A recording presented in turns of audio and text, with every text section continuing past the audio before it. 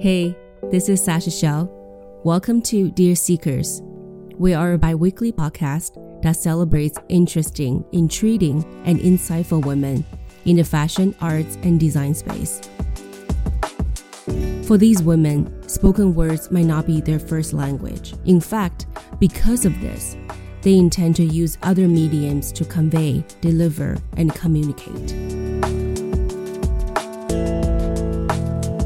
For example, for today's guest, being vocal and self-promoting is definitely not her forte, but she has produced and promoted some of the hottest music festivals and parties in the city, and has tried to bring more female DJs in the Toronto techno scene.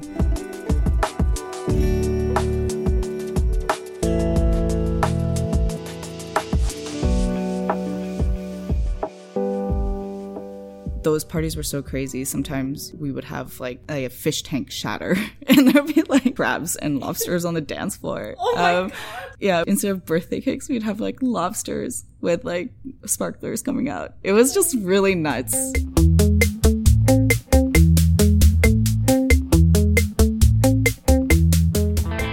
Yeah, pretty insanely creative, right? But music is not her only language. She is also deeply embedded in the food industry and has created 3 restaurants in 3 years. And on top of all these, she's also working as a senior strategist at Sigli, an award-winning advertising and creative agency. In 2014, she was named 30 under 30 by Marketing Magazine. And this year, she was honored as one of Toronto's top brand stars by Adweek New York. So, are you ready? Today's conversation is with Nancy Chen. This neuroscience graduate constantly pushes cultural boundaries, create unique brand experiences, and marry science with art. I was born in Massachusetts, but I grew up in Hong Kong, mostly from 5 to 18. So you moved to Hong Kong when you were 5? I was born in the States. I moved to Toronto when I was 1, and then I moved to Hong Kong when I was 5. So I basically grew up in Hong Kong. Oh, okay. Yeah. So you stayed in Toronto for 4 years. Yeah, but I was so young. I don't know anything at that time. But yeah, my dad went to U of T. He did school there. He did his postdoctorate. So why did you guys move to Hong Kong? For work, actually. He was finding it tough to find a good job here, and it was really like moving between Hong Kong or I think it was Nova Scotia or New Zealand. And I'm so happy he chose Hong Kong because I can't even imagine what I would be like if I grew up in New Zealand. Neuroscientists have discovered the importance of our early childhood years. 80% of our brain is developed by the age 3 to 4, which is the most important time period when our brains are developing connections, which are shaping our physical, emotional, linguistic, and thinking capabilities and patterns. I'm not a neuroscientist by all means, but out of curiosity, I asked Nancy if constantly moving during her early childhood years has shaped who she is today in any way. That's super weird because yesterday I was having a conversation with my old boss who used to head up the strategy department in Sidley. He's moving on, and we were talking about how we both get bored of stuff like every 3 years. Like we'll get really into something and then we have to try something different and do something different. And he was moving on to a very different opportunity. And he was like, I think it's because I moved around a lot when I was a kid, like every 3 years, different schools and stuff like that. And I was like, no, I don't think it really affected me that much because I thought I lived in Hong Kong from 5 to 18. But now that you say that really the more formative is 1 to the first 4 years. Yeah. That actually makes sense because, yeah, it was definitely more tumultuous. We definitely moved around. It was the U.S., Toronto, Ottawa for a little bit, and then Hong Kong. Oh, wow. Yeah. Ottawa also in the picture. Yeah, I always forget that we lived in Ottawa at some point. But yeah, my sister was born in Ottawa. So, really? Yeah. And then you neglect that part? Yeah, I neglected it. I just, How much younger she's than you? She is 5 years younger. Okay. Yeah. That's interesting. She's definitely a character. Oh, yeah. Is she? Yeah. So? I think she influences me as much, maybe more than I influence her. Why would you say that? I think like she's always been very like independently minded, even from when she was like 7, 8. She was always very precocious. So she got me into things like music and stuff like that. It was really through her that I started to become passionate about things. Yeah. That was actually my next question, because music has been almost seemed like embedded in your blood since an early stage. So I wonder, how did that come about? Now kind of makes sense because you mentioned your sister kind of introduced that to you. So let's talk about music then. Do you think your sister was the only contributor to that, or there's something else too? I have a love-hate relationship with music. I'll just like admit that, just because it was like a big passion of mine, and I'm like perfectly honest, I got into music because of weed, and like that's okay. I smoked a lot of weed in university and out of university, so, and music was always a part of that. I think if I look at the way that my boyfriend listens to music versus myself, I feel like I experience it a little bit different from him, and it's very kind of like physical almost when I listen to music. I've loved it for that initial feeling and like the discovery of new music. You know, especially when I was younger, I was never the type that only listened to like the same 10 songs and like cry over it. I'm not like that, but I really just like to listen to new music and new sounds and new things that are surprising that would get me that kind of reaction I'm looking for. But when you turn your passion into your work and you have to start making compromises, it's not just about what you love, you know, because not everybody cares about what music you love. And you start to like stress about parts of it that take away from it. And that's really what happened to us. We went through like a lot of different traumatic events within our music career that made us have to step away from it. So it is a bit of a love-hate. Now I think I'm in a good place with music, but for a while I felt like I didn't finish that industry in the way that I wanted to. I didn't get to offer people the vision that we planned. So now looking back, what kind of things you would do differently? That's a very interesting question. I studied neuroscience, so I did a specialist in something that's quite hardcore. But throughout university, I was always very interested in music, and I tried working in music as well. I worked at a promotion company in Shanghai, and I worked with some other more smaller independent promoters in that city. And then I realized that I wanted to do my music, not just support people on their bookings and their ideas for events. So I came back to Toronto, and with my boyfriend and some other partners, we started getting into promote our own shows and create our own shows. And we would always do it very differently. Well, before, all the concerts would happen in like Mod Club or the Social and stuff like that. I'm talking about 8 years ago. So I don't know if people remember that. And then we would do like unique concepts. And every show has a certain vibe to it, has a certain sound to it, crowd, branding, experience that we create. So one we did was like called Happy Endings, and it was at a dim sum restaurant. Oh. Well, actually, a few different dim sum restaurants. Oh, and nice. It would be like these late night bass raves. They're still some of the best parties I think we've ever thrown. You can get it right the first time because you have no constraints about what a show should be. We're not just like putting an artist in a venue. I was always a very strong creative element to it. What is the look of this party? Like, how do you want people to even maybe dress? Those things come into consideration of the overall vibe we're trying to create and who we're trying to appeal to. Having a strong pulse in the music culture with the nothing can be done mentality has allowed Nancy to undertake many impressive projects. It wasn't like intentional, like, oh, we want to create an experience. That wasn't even in our vernacular at that time. But while now you would hear it all the time, like brand experience, experiential marketing and stuff like that. But back then it was just more like, oh, we want to bring things that don't really exist here in the city. There was a party in New York that was also in a Chinese restaurant when we saw that, we're like, oh, that's so fun. So I'm not saying that we came up with the most original ideas. Actually, most of the time we don't. We just think about what are some really interesting ideas that we can bring to the city and make very Toronto. So we're not pure creative in that sense, but we're just observant. So it was more just like that was the driving force. Like we brought music and DJs that weren't being booked in the city. Like no one was doing that kind of music. And then we wanted to do a concept that wasn't a very regular or big thing that happened in Toronto.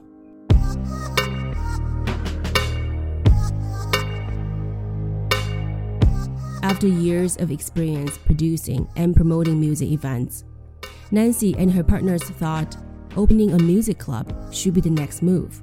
She had a vision, but eventually realized it was too far-fetched for Toronto. It was very challenging because the city, from a bureaucracy standpoint, almost cannot accept that kind of concept. It's okay if you're like a Luminato or a Mocha, like if you have like art and all the backers behind you. But if you are a young creative company that wants to do something a little bit different, use a unique space and try to do something that adds to the culture in the city, I don't think they see it as culture in a sense. So we got a lot of roadblocks in terms of actually getting this vision to life. We pursued it for 3 years. What kind of roadblocks? Mostly with the city. Mostly with like getting permits. We didn't want to take an existing space. What you see in Toronto a lot is an old concert venue would turn into a new concert venue because they already have the licensing for it. But if you want to take on a whole new space that's never been used before and turn it into a music venue, it is basically impossible. The only places you can legally do that are like Club District, the old Club District downtown, like Entertainment District, maybe some parts in Liberty Village because of these very antiquated zoning laws. But we didn't want to use either of those places. We wanted to do one in Chinatown, actually, because Chinatown feels like home for us, ever since from university going to U of T and then like living in Kensington and stuff like that. Chinatown is home, and we wanted to do something really fun there and be part of that neighborhood and be part of making that neighborhood interesting as well. So that didn't work out, but as we often say, as one door closes, another door opens. Because we go to Berlin all the time and we're always like looking at what are people doing, but we wanted to have like a donor shop in our music club, because in Berlin what you would do is like you'd go out all night and then you'd finish your night with like a donor. It's like this Turkish-German sandwich. Well, it's more Turkish than German, but they have their unique version. It's called a Berlin donor. And we always loved that sandwich so much. So when we're like thinking about our club, we're like, oh, we would have a little donor stand so people can have a sandwich at the end of their night.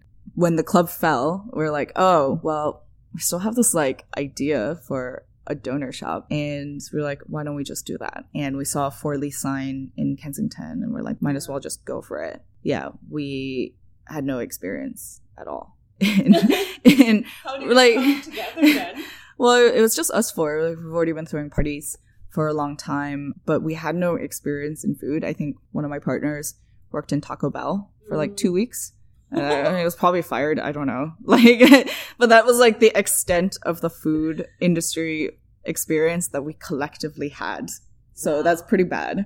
But because we had no experience, of course, like everything was quite painful. Like you're learning everything for the first time. But I think because we had no restaurant experience, we didn't feel like there was a way that things had to be done. Like we just build processes, build the model, build everything without that constraint. And so we just like think about what would make sense for the neighborhood, and bringing back some of that music experience of thinking about what is that overall experience, what do you want people to take away from it, how does the brand, the look, the sound, the production of the piece, and what does staff say, how do you like make people feel welcome and stuff like that, and how do you be part of the neighborhood's culture.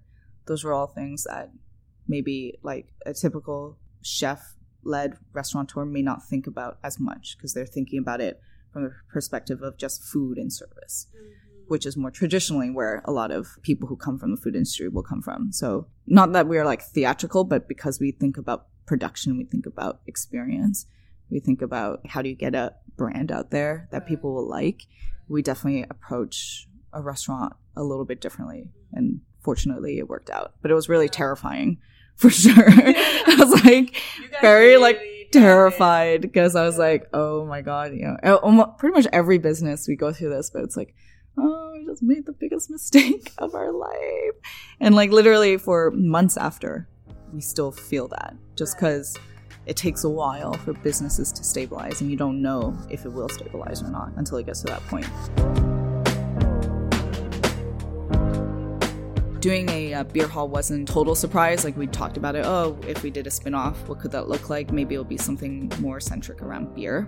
But business is not perfect in the sense that you can always plan out exactly when you're going to do things. It doesn't work that way. It works based on opportunity. So we realized that space was going to be free. We're like, oh, that is the perfect space to put in a beer hall. We have a lot of history in that building because we've thrown a lot of events in that building. It just made a lot of sense to be there. But we only, based on like the amount of money that we had and everything, we only had 2 months really to get it up. And we're like, okay, all right, whatever, let's just do it. So like every day was testing food, every day working on branding, every day like literally we're designing as we build. We'll tear walls down and be like, what's under here? Oh, that's actually kind of cool. Okay, let's incorporate. There was a lot of things I would have probably done a little bit differently now, but I'm still like happy because it's 2 months. 2 months, which is crazy. That's the thing though, like you can't really perfectly plan everything. Like we thought we were going to open a club and, you know, 3 years, we're just like, we have to just push aside this idea. But if you're constantly thinking about stuff, you have ideas where you start to at least crystallize in your mind. Sometimes we'll build like a mood board for some random idea that we have, to start thinking about like what it would look like and how it would feel and what is the experience we want to create. But really it ultimately is like the opportunities that come that decide what we do. And when it comes to brick and mortar businesses, it's ultimately real estate. It's like, oh, this space would be perfect for this type of concept that we've been thinking about. So that's kind of... How would you know which one is perfect for what though? I mean, there's like a few different things. Like first is like neighborhood, right? What is the immediate surrounding area? What type of people are there, right? So at Kensington, of course, like we can't come in with this like super gentrified experience, doing something a little bit different, a new food item that doesn't exist in Toronto. That's exactly the right tone, I think, for Kensington. While Queen West, a part of it was identifying that there is something missing on this street. You know, it actually really came to like a friend just saying, oh, like I have no idea where to put my birthday party on Queen. Like everything is tiny. And there's no like place I can actually bring like 30 people together and have a big dinner. Then so we're like, oh, okay, this place would be perfect for that. And if we did a beer hall and we had big tables and feast platters and like 1 liter beers and stuff like that, it's going to be the place for celebration and it's going to be a place for that. And it's nice to see that concept actually come to fruition because people do come to the beer hall to celebrate their birthdays and other things as well. So going back to the question, it is looking who the audience is around that neighborhood, also what that neighborhood culturally represents, making sure that you're doing something that is part of it, that isn't going to destroy it. Or, you know, destroy it a little bit, but in like the right way. Or a little bit. Or offer something offer something new that the neighborhood may want, or doesn't always want, but may want. And then, what are the needs in the neighborhood? You know, and how can we solve for that? So the Chinese restaurant, part of it is like me living on West End and always being like, oh, I can't like, there's no like Chinese food around me.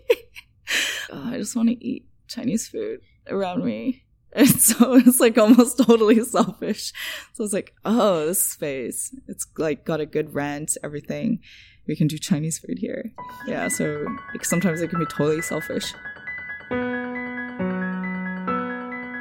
Many successful entrepreneurial stories I have encountered personally always started with a fixation on solving a problem. The "I can't believe this doesn't exist" mentality is usually the motivation. So I'm not too surprised that this is the reason So Food Club started. First of all, the name. We chat about this when I visit you in the restaurant. It's that it's kind of like tongue-in-cheek. Yeah. At the same time, it's you are taking a risk. Tell me about how the name come about. I will just say that coming up with a name is, I think, the hardest part of any of our businesses or brands that we've created. Like, we're not natural copywriters and we're not like blue sky type creatives. So for that is like very stressful for us. We have a methodology for it. Like, we have like Excel sheets where we look at movies that we like, we look at books, literature. We try to get inspired by culture to give us some ideas and starting points. And then we literally like will go through processes of condensing that list until we reach some that we like. It's pretty ridiculous. But do you remember how many names were on that list? Probably like 300, maybe more, to be honest. Sometimes it's just like a word that we like and we want to figure out how to incorporate it. So like, so it wasn't like a poetic story. But I will say that like the name So-So was a bit of a random moment. I'm trying to think back exactly what happened. We're just talking about Chinese restaurant names, how they're all like kind of ridiculous, like legendary, famous, like excellent dumpling house, you know, fortune. And we're like, what if we're just like, okay, you know, like So-So. And then someone's like, I like So-So. Like, we're just So-So.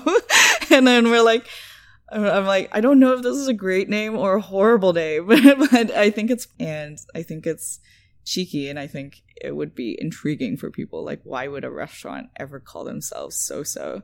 But it's also very risky because if your food is So-So, people will say, well, So-So is So-So. Definitely had like a couple of comments online that say that. So you're always like, yeah, okay, obviously. Of course you're going to say that. You know, like, bravo for coming up with the diss of the year. But it's always like risky name to put forward because now you're setting up the fact that you have to be anything but So-So. The space needs to like be the opposite of that. Branding, the food, the experience that you get, it has to be good. Otherwise the name doesn't work. Mm-hmm. Yeah. And tell me about the food, because I had it and it was amazing. Not spicy enough, as I told you. Really? Yeah. It wasn't? Okay. Because I love spicy. But you can tell me because before it was really spicy, but you had to tone it down a little bit. Yeah. Because I was born in Guiyang. So near the Sichuan province. Oh, okay. So of course I can do, I don't know, even what kind of level of spice. Yeah. So I wouldn't be a normal person to put a standard on. But tell me about how all the like food menu and everything come about. Well, obviously, I've always wanted to do a Chinese restaurant. As a Chinese person, and you're in the restaurant business, you know, eventually you want to go back to what you had at home. So it's always been in my head that eventually I will do Chinese food. So at home, we ate a lot of Chinese food. My mom, she was not stuck with one region because we lived in Hong Kong. She's from Tianjin. My dad's from Henan. And we travel within... So they're both actually from North? They're both from mainland China. Yeah, but from North? Yeah. Mainland China. Yeah, and I have relatives in Shanghai. And then grew up in Hong Kong. So even just like where we're from is like north-south China. And then my parents will always take me traveling to China because they wanted me to know my country and they wanted me to eat the country's food. So we went to Sichuan all over basically, like north to south. So like I never just ate one type of Chinese cuisine. I ate a lot of different kinds of Chinese cuisine. And at home we would have like Taiwanese chicken and at the same time like a Cantonese like double boiled soup, and then like northern like zhajiangmian. And so like every day was just different parts of China was in whatever I was eating. So for me, I wanted to bring that through a restaurant experience. I wanted to show people what the breadth of Chinese cuisine and try to do it as well as we can. You know, it's mostly because like a lot of our friends here, they tend to go to dim sum, you know, they may eat like late night Chinese food, but noodles are getting a little bit bigger. So people are having noodles and stuff like that. But still most people don't really like understand that China's this massive country that has so many different like cultures and minorities and cuisines within it. So it was really about being able to show them that. So we're starting with more Sichuan, Shanghai, a little bit Hong Kong. But over the time, the menu is going to change and develop. And I want to highlight other regions. I want to highlight different items as well.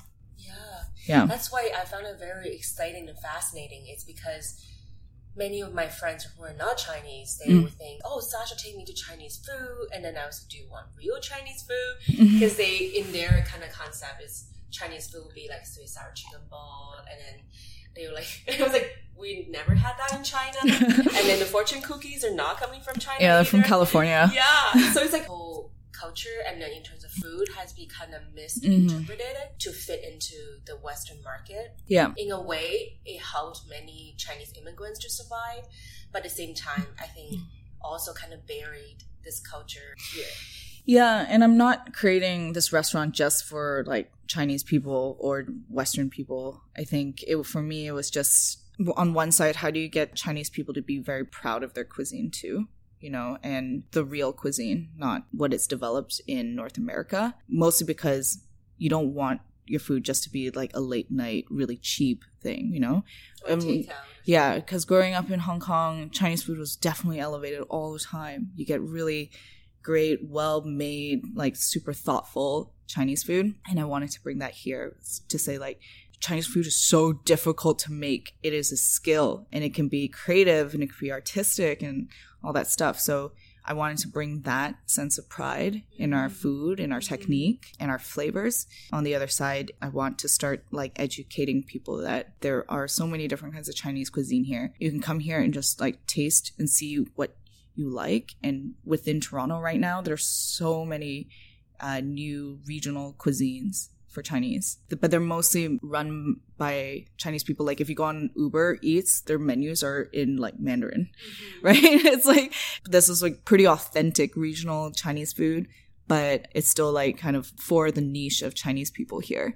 But I want people to realize that there's so much incredible Chinese food that's in around the GTA. And this could be maybe be an introduction into finding that, oh, I really like Fujian or I really like Sichuan, so I'm going to look at other Sichuan restaurants. It's not going to be so scary for me. Right.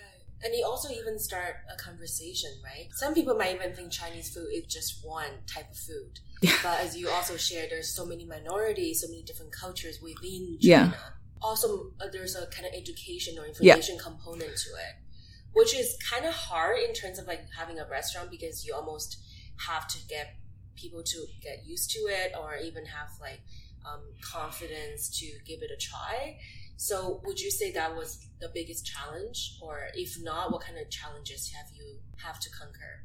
I think the biggest challenge actually has been with actual Chinese people, if I'm going to be perfectly honest. Because on one side, a lot of the dishes are very home style. Right. And on the other side, they can be quite creative. So they come in with this perception that it's going to be like fusion food. And maybe they're actually more comfortable with the idea that it would be more highly fusion than home style. So why? Why would you think being fusion might be even more acceptable?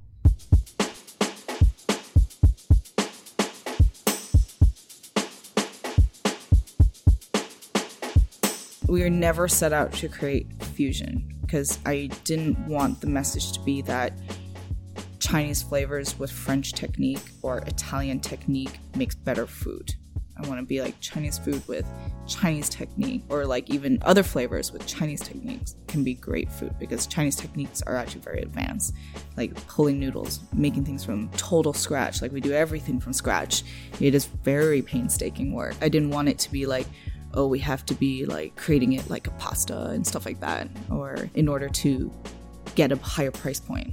I think that's a big touchy part with Chinese people that come in, is that we're doing something that they would have at home, because we do everything from scratch. Every sauce is made from scratch, and like all the dough and everything, that we charge a little bit higher, because every part is a lot of labor, but also we source really high quality ingredients, especially when it comes to meat and seafood. So because it's all ethical and sustainable, it does have a higher price point. I think that's the sticking point. As we develop the menu, we're sticking with a lot of Chinese techniques. We may do some more exploration in flavor and look at different regions within China, but even like maybe other areas in Asia. I don't want to be totally constrained from a creative perspective, but I think for me the message was that we didn't have to merge it with French or Italian or whatever in order to create a certain level of food. So what do you parents think about so? Have they tried the food yet? My mom has. She's like, everything's so salty. It's like, I actually don't think it's too salty. It wasn't salty. But I didn't. I was like, I had a lot more salty food in China than this. I think my parents are like, they weren't comfortable with what I was doing for a long time. Like, why would you throw your degree away and like throw parties, essentially?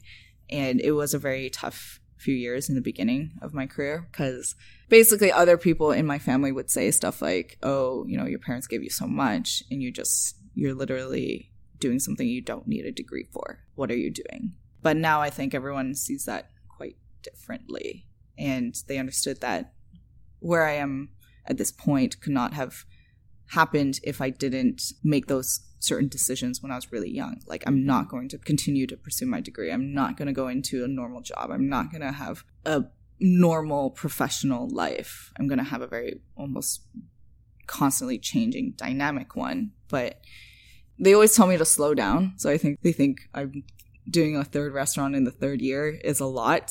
But they know I always wanted to do my food. They always say, like, the most Chinese part of you is your eating habits. Because I had Western education even in China. So they always say that. So I think they're happy, but they're also wary, because it's like everyone who's Chinese understands how challenging it can be to do Chinese food well. Yeah.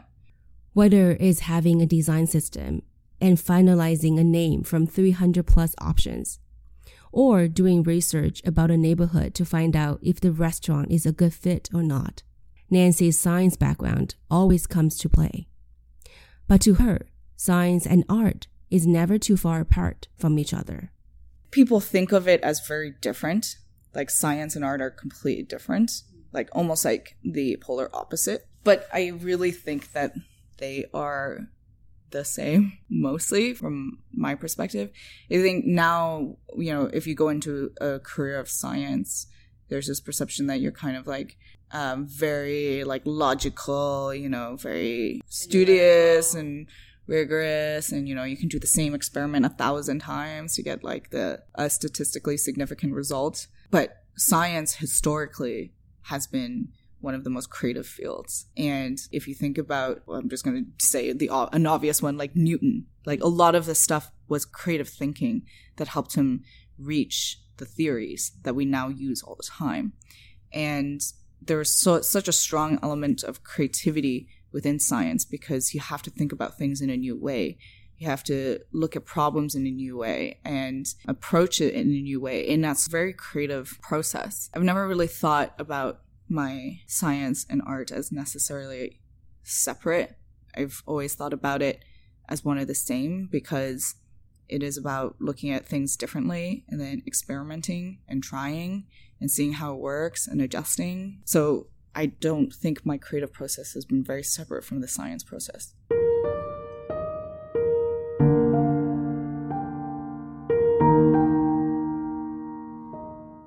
I constantly think about failure, to the point that I'm not scared of failure. No, I am scared of failure.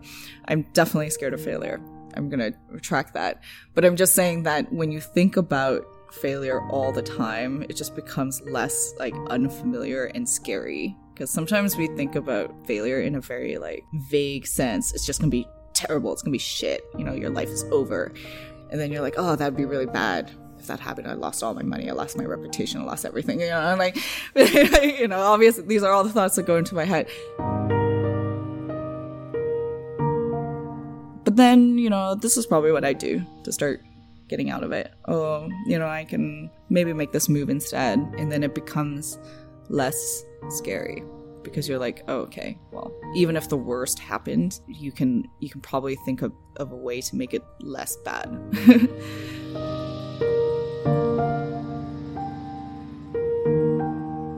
Instead of being very positive, I am like a pessimistic, negative person. But I think because I am pessimistic and negative, I'm actually less afraid to do stuff. That's really interesting. I'm a pessimistic, negative person, but that actually brought the advantages for you. Well, there's actually a lot of studies that show pessimistic people are way better entrepreneurs than optimists. And there's always this perception that, oh, to be an entrepreneur, you need to be like very positive and, you know, but the thing is, Positivity creates blinders, and you don't foresee the challenges. You're not realistic about what is in front of you. We are generally very realistic about all the possibilities that we may fail and how terrible that's going to be. But that makes us better. Right. There's like a running joke at work where I'm miserable, and it's true. I'm always miserable. After her 9 to 5 on a weekday, Nancy would head to Soso and start her night at a restaurant. I admire her determination, her energy, and her compulsive drive. But in the meantime, I'm also wondering why she's putting so much weight on herself. It was just a realistic decision and financial decision, for sure. The more we live off of our businesses, the harder it is for you to push that business and expand. Being able to do 3 restaurants in a row, if we were all like living off of our restaurants, we wouldn't have the money to be able to start a new place.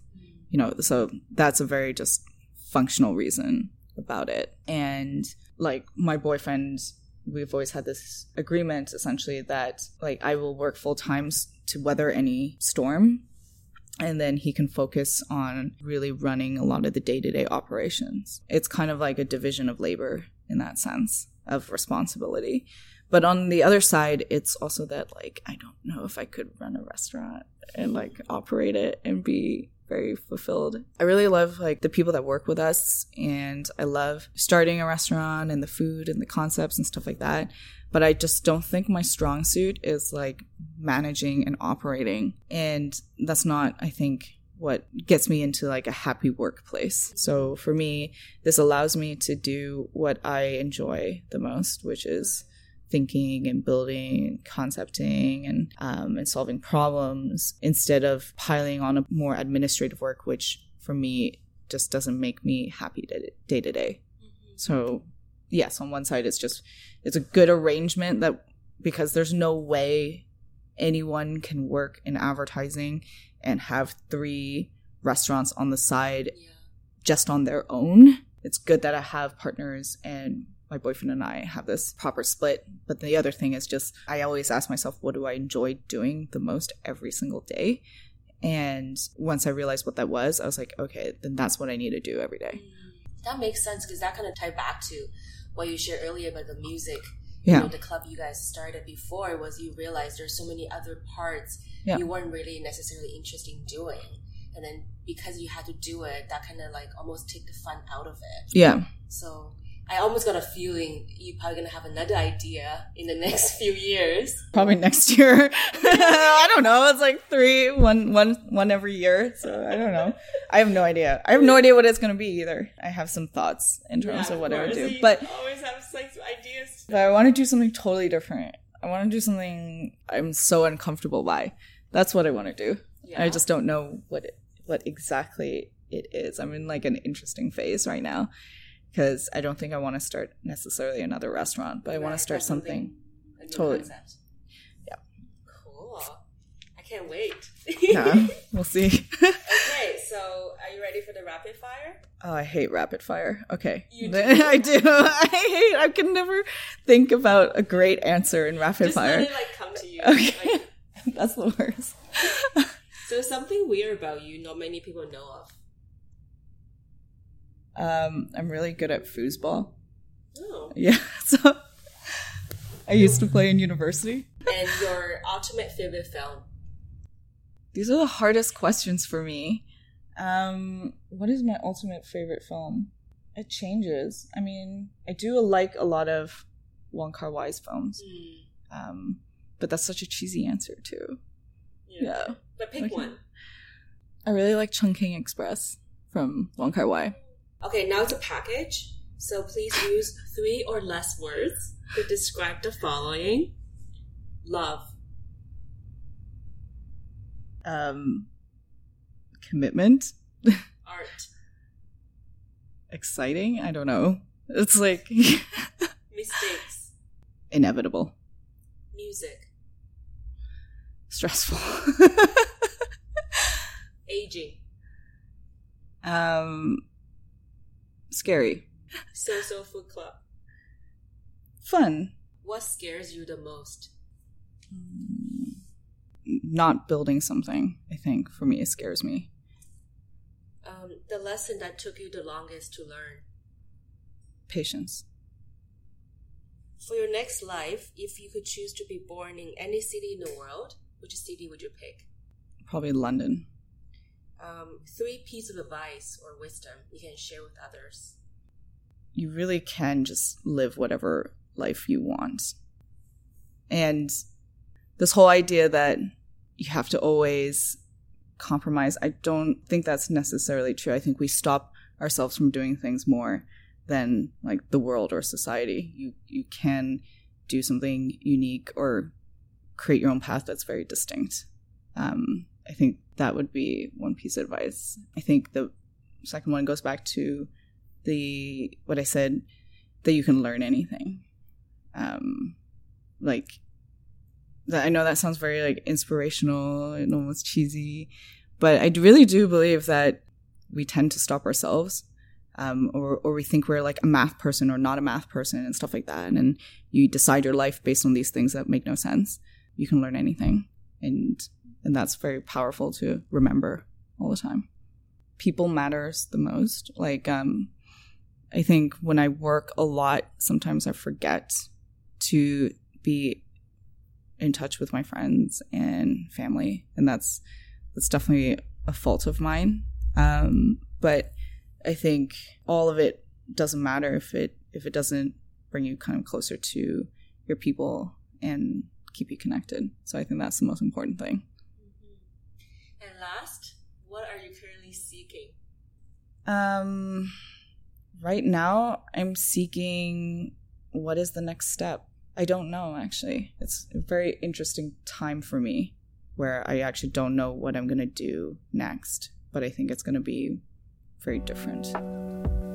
Cool, that's it. Okay, I told you I'm shitty at rapid fire, so I'm always like,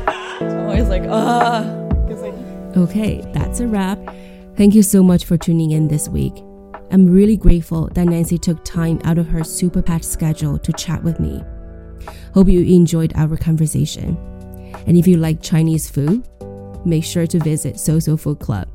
I promise you, the food is really authentic. Really reminds me home.